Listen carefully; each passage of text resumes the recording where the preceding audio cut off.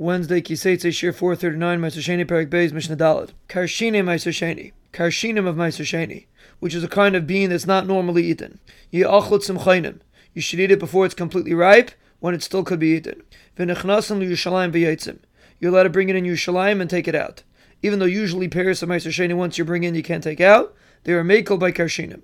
Nitmu, if it became Tameh. Reb Tarfon Yischal Kolisis. Reb Tarfon says, even though usually Meiser Sheni that becomes Tameh, you could be paid it, but this, which is not Royal Achila, you're not allowed to be paid it, because then you're going to be paid it in order to feed it to the dogs, and we don't want you to do that. So therefore you should rather split it up into little pieces less than a kibetza, and less than a kibetza does not transfer tumah, and you put it in different doughs, and that's how you eat it. The Chum Ma'imim Yipadu.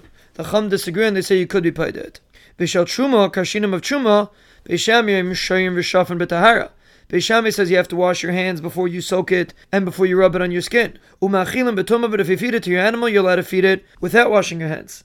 U'visel laimim shayim b'tahara. Beisol says when you soak it, you have to wash your hands. V'shafin u'machilim b'tumah.